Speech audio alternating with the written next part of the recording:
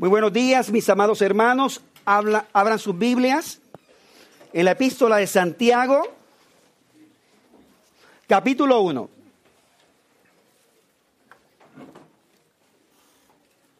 Santiago, capítulo 1, versículos 13 al 18. El título del mensaje esta mañana es Venciendo las Tentaciones, la segunda parte. Venciendo las Tentaciones, la segunda parte. ¿Qué hacemos cuando llegan las pruebas en nuestra vida? Llevamos 7 semanas estudiando este tema, casi 2 meses en este estudio sobre las pruebas y las tentaciones. Y eso es porque Dios quiere que nosotros entendamos de una manera bíblica cómo podemos nosotros responder a las pruebas. Dios es un Dios asombroso. Él nos ha dado su revelación, nos enseña cómo debemos caminar en su camino y luego nos prueba para así cumplir su propósito divino. Una prueba es un evento externo que llega a nuestra vida y cuando respondemos correctamente, Dios la usa para hacernos crecer en la gracia y en el conocimiento de nuestro Señor y Salvador Jesucristo. Una tentación puede ser el mismo evento, pero es tratado internamente de una manera incorrecta y por lo tanto nos lleva hacia el pecado.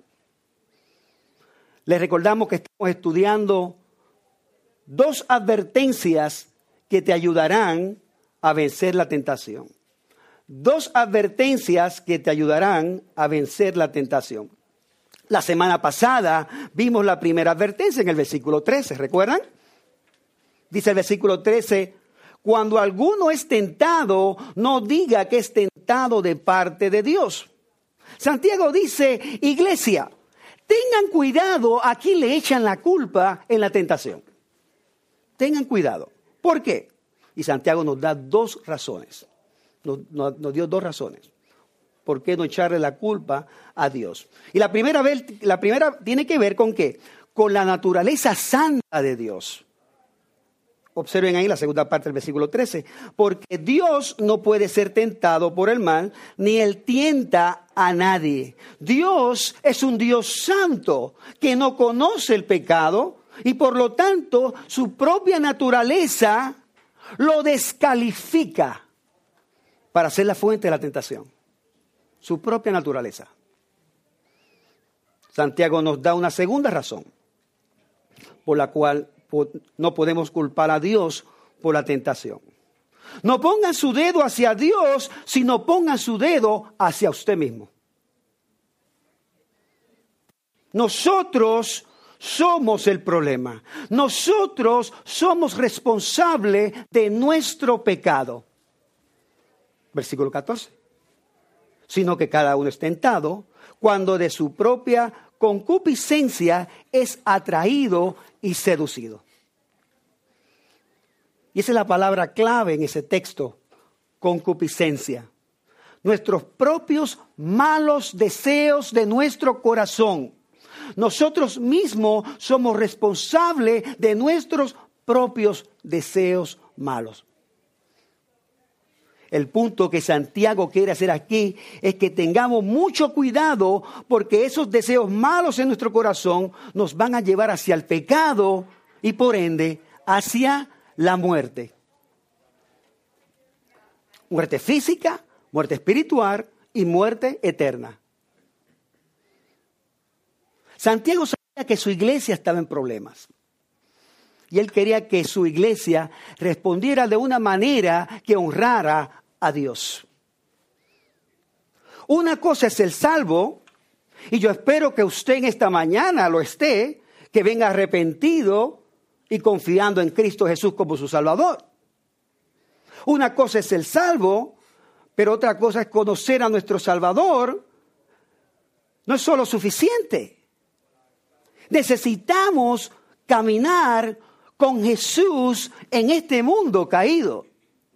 Saber información de Jesús no es suficiente, sino caminar día a día con Jesús. Dios nos salva, pero no nos lleva al cielo inmediatamente, sino que nos deja en este mundo lleno de problemas. La vida es dura.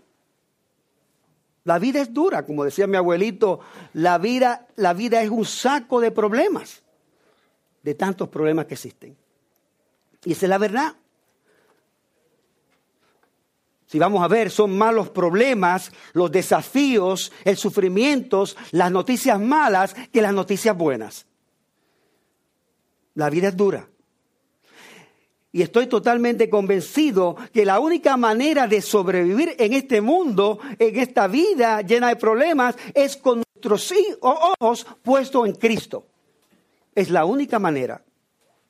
Como cristianos, la única manera que vamos a sobrevivir en un mundo que odia a Dios, en un sistema que odia la palabra de Dios, la única manera de sobrevivir es poniendo nuestra mente en las cosas de Dios. Amén.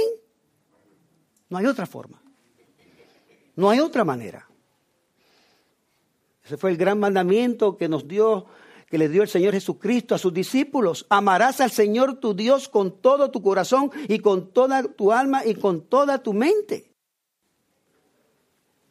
Y eso es exactamente lo que Santiago le está diciendo aquí a su iglesia. Iglesia, yo sé que ustedes la están pasando muy mal. Yo no puedo cambiar sus circunstancias, pero yo quiero que en medio de las pruebas ustedes se enfoquen en Dios y en el carácter de Dios aún en medio de las pruebas. Déjenme mostrarle cómo lo hace Santiago. Observen capítulo 1, versículo 5. Cuando llega la prueba en tu vida, dice Santiago, descansa en la sabiduría de Dios. Enfrenta tus pruebas con la sabiduría de lo alto y no la sabiduría del hombre. No busques consejo de hombre, busca consejo de lo alto, la sabiduría de Dios, la palabra de Dios. Santiago es bien claro. No solo en la sabiduría de Dios, pero en el versículo 17, Santiago remarca la inmutabilidad de Dios. Dios no cambia. Observen eso. Sus planes no cambian. Sus promesas no cambian. Su palabra no cambia. Y gloria a Dios por ese gran atributo de Dios, que Dios no cambia. Porque ahora tenemos una esperanza en ¿quién? En Dios, en algo certero. En el versículo 18, Dios le habla de la santidad de Dios. Dios no tienta a nadie porque esa no es su naturaleza. Existe una gran separación en el pecado y la naturaleza santa de Dios. Ahí también el versículo 18 nos habla sobre la veracidad de Dios. Que Dios es un Dios de verdad y por lo tanto su palabra es verdad. Hermanos, Dios no habla teorías. Dios no viene con cuentos, fábulas, filosofías huecas. Dios es la fuente de la verdad absoluta. Solamente existe una verdad y esa la tiene Dios, el Dios de la Biblia. Versículo 17 también habla de la bondad de Dios. Dios es bueno. Dios es bueno. Y todo lo que proviene de Él es bueno. Escuche bien. Todo lo bueno que usted tiene en esta vida ahora mismo es porque Dios te lo ha dado. Nunca olvides eso. Por su gracia común. Dios es bueno. Versículo 20 nos habla de la justicia de Dios. Versículo 1, Dios quiere ser nuestro Señor, nuestro amo, nuestro dueño. Versículo 12, vean el amor y la gracia de Dios.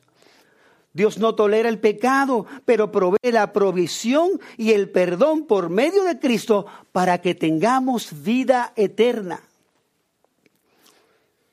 El versículo 18 nos habla de la soberanía de Dios. Él, de su voluntad, nos hizo nacer. Su voluntad soberana. Él es un Dios que está sentado en su trono y todo está bajo su control. Todo. Los versículos 17 y 18 nos habla de la eternidad de Dios. Él es un Dios que siempre ha existido y siempre existirá. También nos dice que Dios es el creador del universo. Y el versículo 18 habla del Dios Salvador que transforma a criaturas pecadoras. Santiago le da una teología propia de todos los atributos de Dios para que la iglesia vea la prueba de la manera que Dios la ve. Sí, la iglesia, en la vida hay problemas, pero vivan con sus ojos puestos ¿en quién? En Dios. En Dios. Santiago le escribe a una iglesia deprimida, a una iglesia que está casi vencida al punto de tirar la toalla. Una iglesia que se pregunta, Señor, ¿por qué si nosotros te amamos? ¿Por qué si nosotros te seguimos? ¿Por qué si hemos dejado todo por ti? ¿Por qué esta prueba? ¿Por qué este sufrimiento en nuestras vidas? Tal vez son estas mismas preguntas en tu vida en esta mañana. Señor, ¿por qué si yo te amo, tú permites esta gran prueba en mi vida? ¿Por qué tanto sufrimiento en mi vida si yo te amo, Señor? ¿Por qué tú permites cosas malas le pasen a gente buena? Santiago, aquí guiado por el Espíritu Santo, toma la pluma y escribe esta poderosa carta. Él les dice, iglesia, en medio de las pruebas, pongan su esperanza en el gran Dios de la Biblia y en las cosas eternales. En medio de la prueba. Pongan su esperanza en ese gran Dios sabio, inmutable, santo, veraz, bueno, amoroso, lleno de gracia, soberano, eterno, creador y salvador. Pongan su mente en Dios. ¿Lo vieron? En medio del problema, la tentación y el sufrimiento. Y así también tiene que ser en nuestras vidas. Así también tiene que ser en nuestra vida. Sí, vamos a sufrir, pero tenemos que poner nuestra mente en Dios y en su palabra en medio de la prueba para honrarlo. Santiago nos da una segunda advertencia y la podemos ver en el versículo 16. Versículo 16. Dice, amados hermanos míos, no erréis. La Biblia de las Américas dice, no os engañéis. Noten con el afecto, con el amor que Santiago exhorta a su iglesia. Vean el corazón del pastor por su congregación. Ahí al principio del versículo 16. Amados hermanos. La primera vez que sucede aquí en Santiago. Él les da una advertencia, una verdad bíblica, pero lo hace ¿cómo? Con amor. Con amor. Mis amados hermanos, no se dejen engañar por esta cultura que aborrece a Dios. No se dejen de engañar por este mundo que odia a Dios y las cosas de Dios. Dios no es el autor de la tentación de tu vida. Dios no es la causa de tu pecado en tu vida. El Shaddai, el Todopoderoso, Yahweh, el Dios eterno y fiel, el Señor de señores, no es la causa de tu pecado. Y Santiago le da dos razones a su iglesia, por la cual Dios no es el autor de sus tentaciones. Y nuevamente los dirige alrededor del carácter de Dios. La primera razón es que Dios es el creador de todas las cosas buenas y Él nunca cambia. Observe el versículo 17. Toda buena dádiva y todo don perfecto desciende de lo alto del Padre de las luces, en el cual no hay mudanza ni sombra de variación. Todo lo que proviene de Dios es bueno. El pastor John MacArthur lo dice de esta manera, cito: la perfección y santa bondad de Dios trae como resultado que su obrar y su dar solo reflejan su perfecta santidad y verdad. Sus obras reflejan su carácter. Fin de la cita. Por lo tanto, si todo lo que proviene de Dios es bueno, Dios no es responsable de tu pecado. Ese título que vemos aquí del Padre de las Luces era un antiguo título judío que se usaba para Dios, aludiendo a Dios como el creador del universo, como el gran dador de la luz, el creador del sol, el creador de la luna y las estrellas. Y Dios, a diferencia a esta fuente de luz, Dios no cambia. Desde el punto de vista humano, los cuerpos celestiales tienen fases de movimiento, rotación, dictan el paso de los días y las noches y poseen diversos grados de intensidad y sombra. Dios, en cambio, no sigue esa clase de patrones, porque Dios no cambia.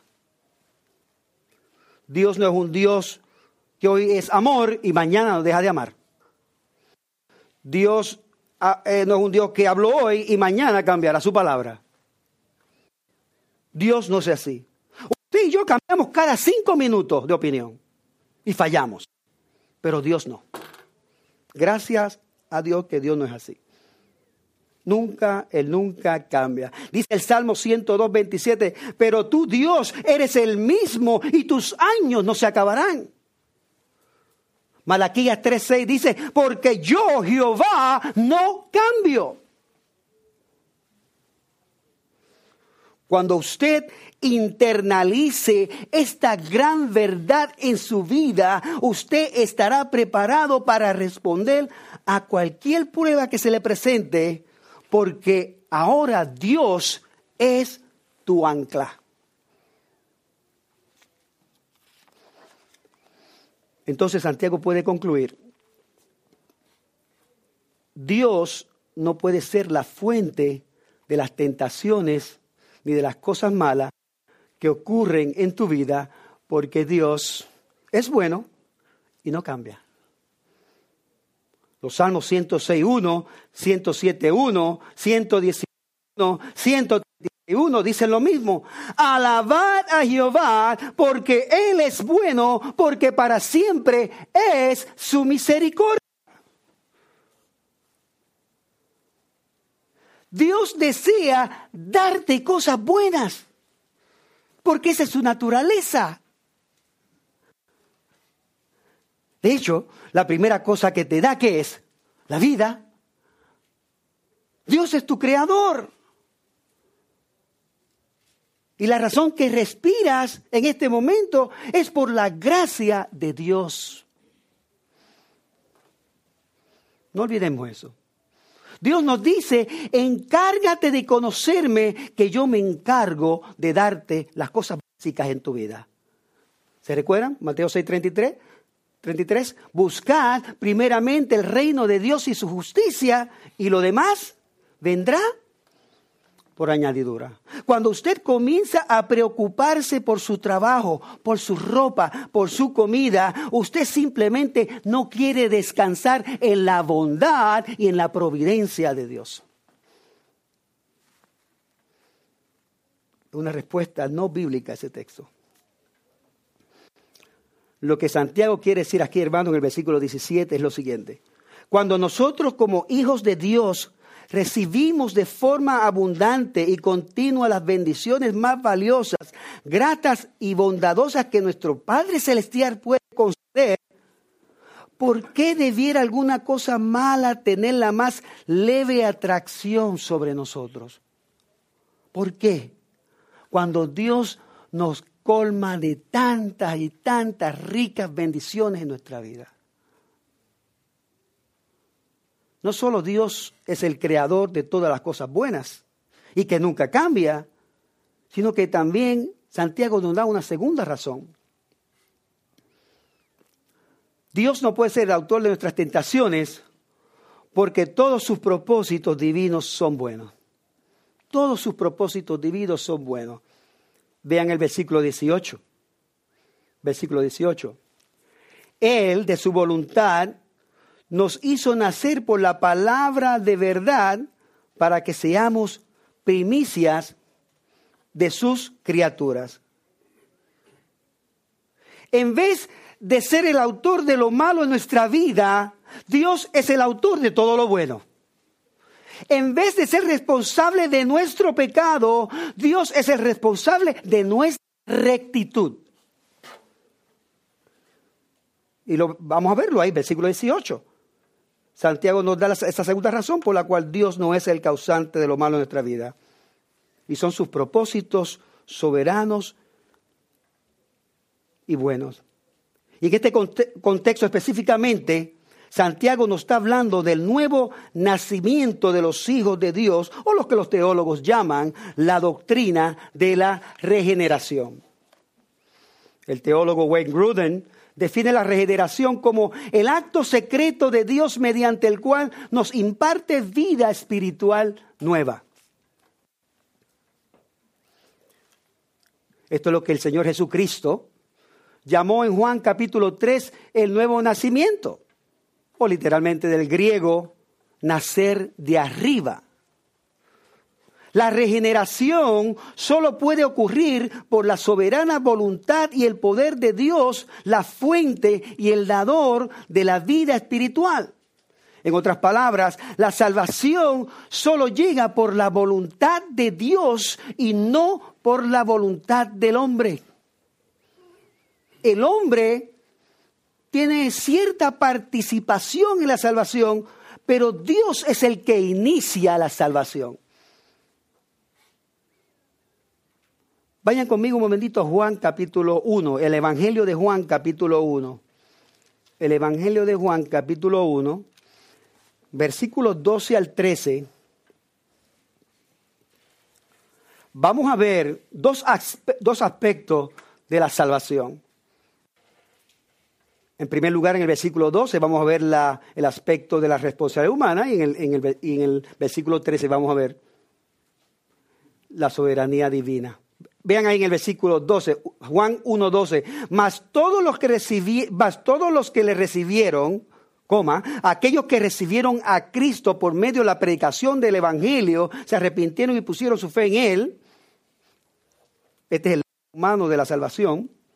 Mas todos los que le recibieron, a los que creen en su nombre, les dio potestad de ser hechos hijos de Dios. Responsabilidad humana. Nuestra respuesta hacia el Evangelio. Pero vean el versículo 13. Vean ahora la parte divina y soberana de la salvación. La salvación no depende de la voluntad del hombre, sino de la voluntad de Dios. Versículo 13. Los cuales no son engendrados de sangre, ni de voluntad de carne, ni de voluntad de varón, sino ¿de quién? De Dios. Ningún niño ha venido al mundo por su propia voluntad. ¿Verdad?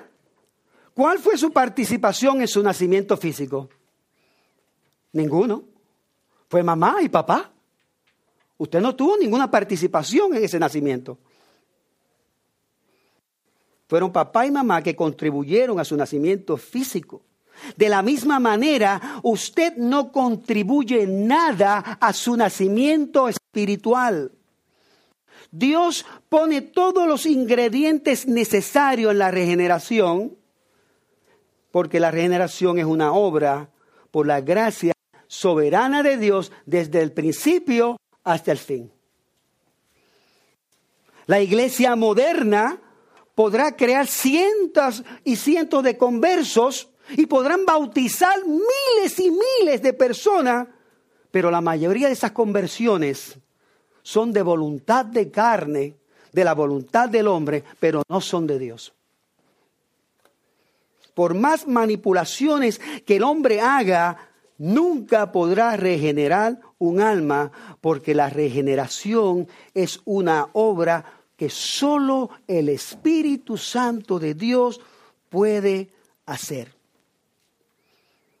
Volviendo ahí a Santiago 1:18.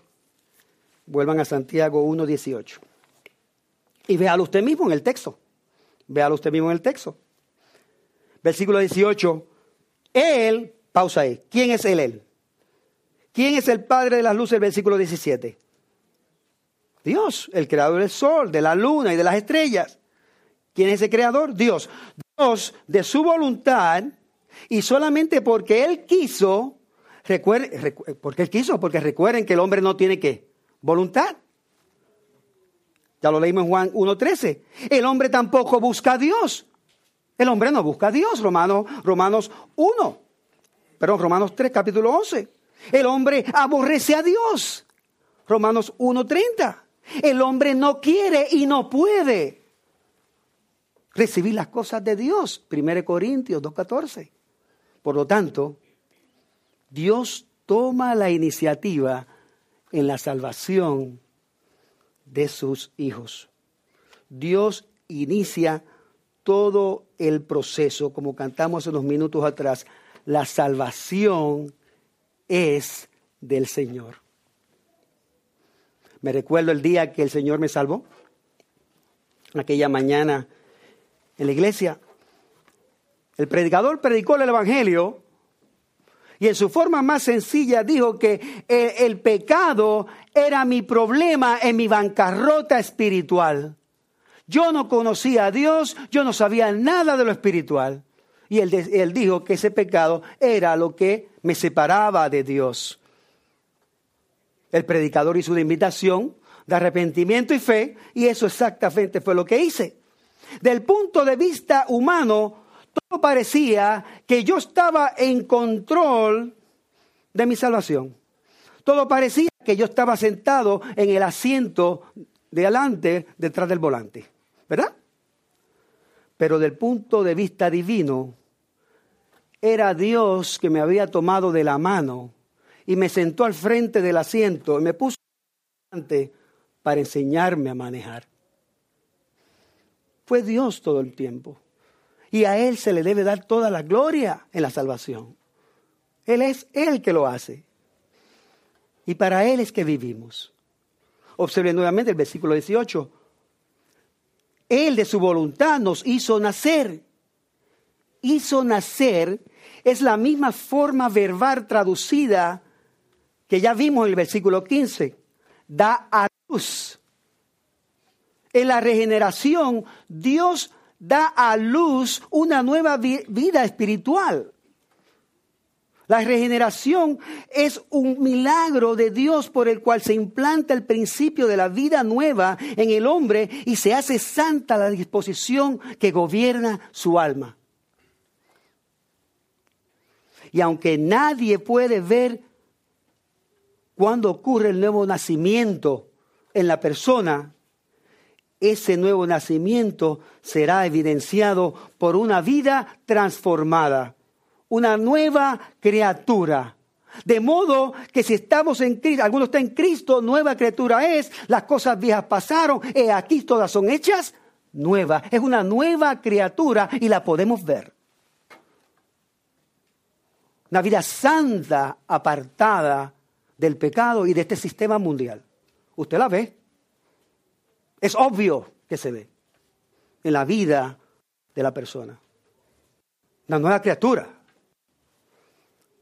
La pregunta que hacemos, ¿cómo es que Dios lleva a cabo este milagro en la vida de un pecador? ¿Cuál es el medio que Dios utiliza para llevar a cabo este gran milagro? Versículo 18. Dios de su voluntad nos hizo nacer de nuevo por medio de la palabra de verdad. Es decir, por medio de la palabra de Dios. Los creyentes nacen de nuevo, son regenerados por el Espíritu Santo por medio y por el poder de la palabra de Dios. La Biblia.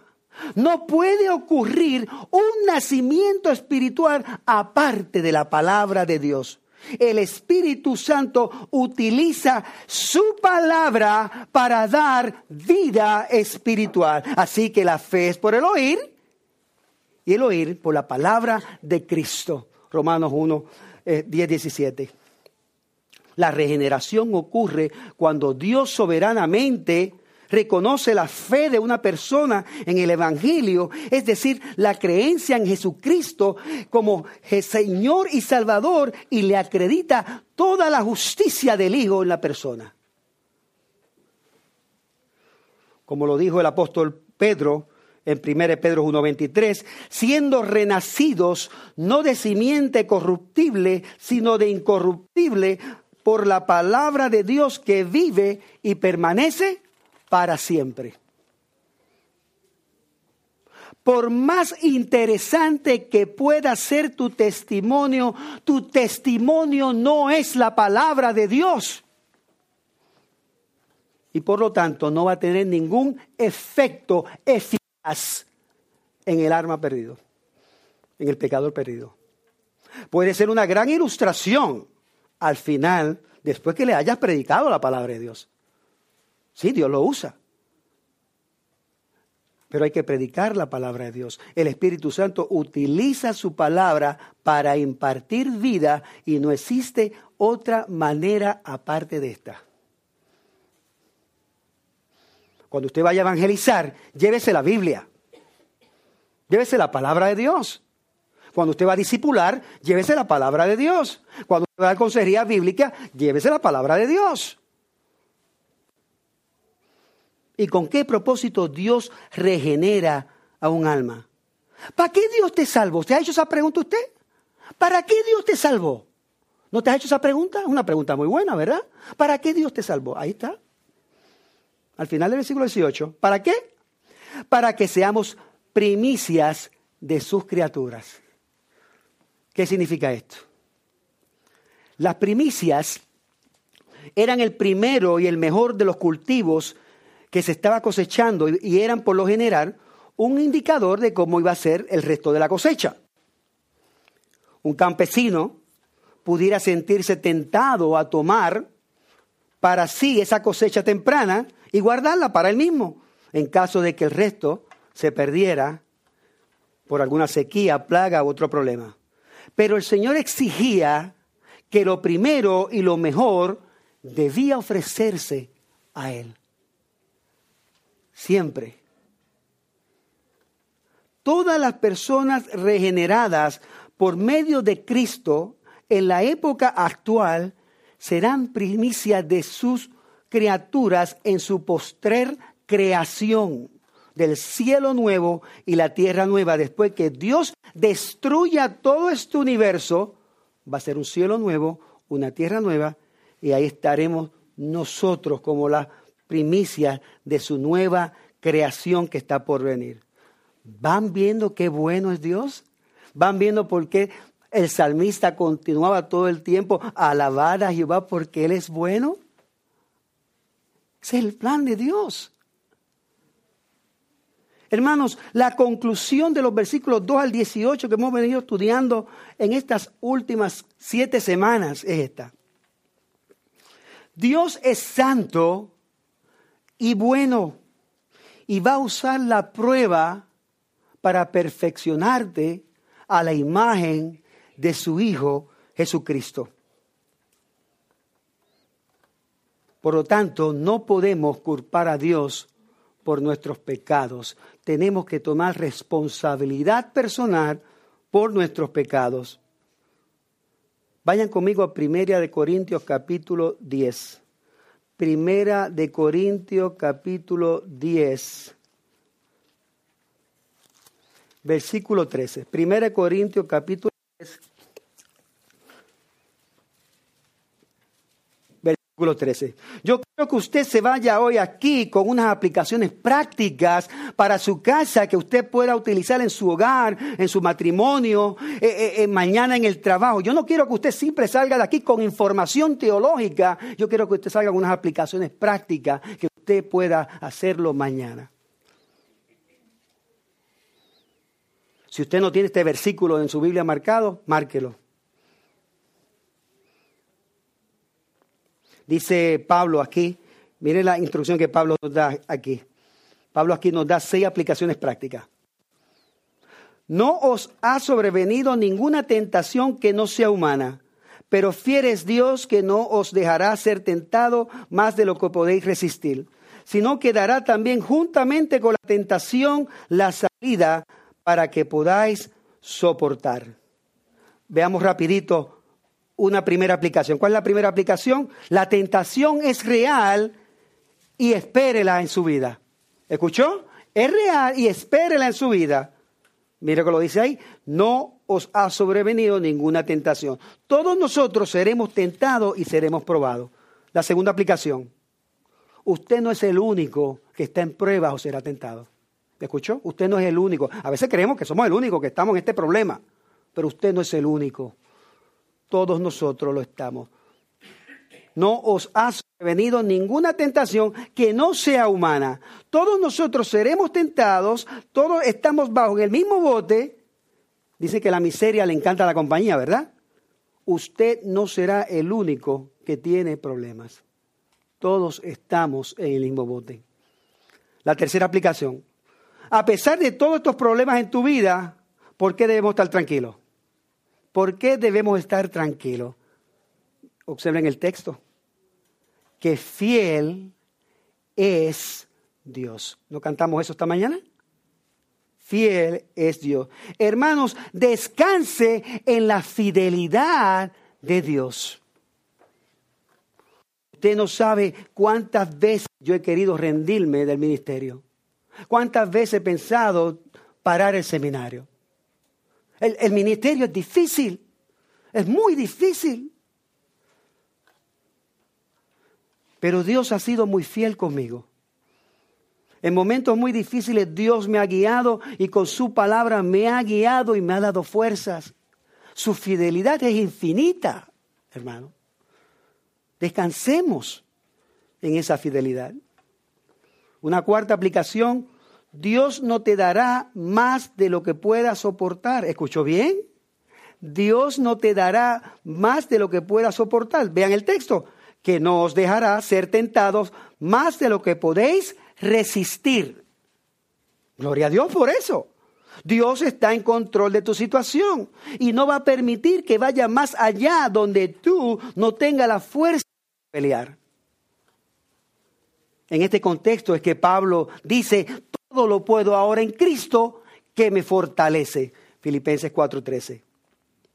Una quinta aplicación, el texto continúa, dice, sino que dará también juntamente con la tentación la salida. ¿Qué significa esto? En algún momento del futuro, escuche bien, usted va a pecar. Y yo también. Vamos a pecar. Va a pasar. Va a llegar ese momento. Ese momento va a llegar en nuestras vidas. Y solamente hay una manera de responder al pecado. ¿Cuál es? Tenemos que confesarlo. Tenemos que confesarlo. Confesar significa reconocer y decirle a Dios tu pecado. Y dile a Dios el pecado bien específico, con nombre y apellido de lo que hiciste. Dios, he pecado contra ti. Le contesté muy rudo a mi esposa. Dios, perdóname. Y vaya y pídele perdón también a su esposa. Y no lo haga más. Dios lo va a perdonar. Dios lo va a perdonar. No va a ser más diferente cuando su hijo hace algo malo y va donde usted y le dice, papá, mamá, he fallado, he sido muy desobediente a ustedes que son mi autoridad. Perdón, papá, perdón, mamá. ¿Qué usted va a hacer? Yo sé lo que yo haría. Yo lo perdono. ¿Verdad? Tal vez habrá consecuencias, pero lo abrazo y lo perdono. Yo sé que usted también haría lo mismo. Dios perdona, tal vez hayan consecuencias por tu pecado, pero Dios te abraza y te perdona inmediatamente. Confiesa tu pecado y entre más rápido lo hagas, mejor. No pases una noche sin confesarlo. Una última verdad, y escuche bien, porque es aquí donde todos los cristianos fallan. Escuche bien. Cuando llega la prueba, lo primero que muchos cristianos le piden a Dios, ¿qué es? Dios, sácame de esta prueba, ¿verdad? ¿Sabes qué? El 99.9% de las veces Dios quiere que pases esa prueba.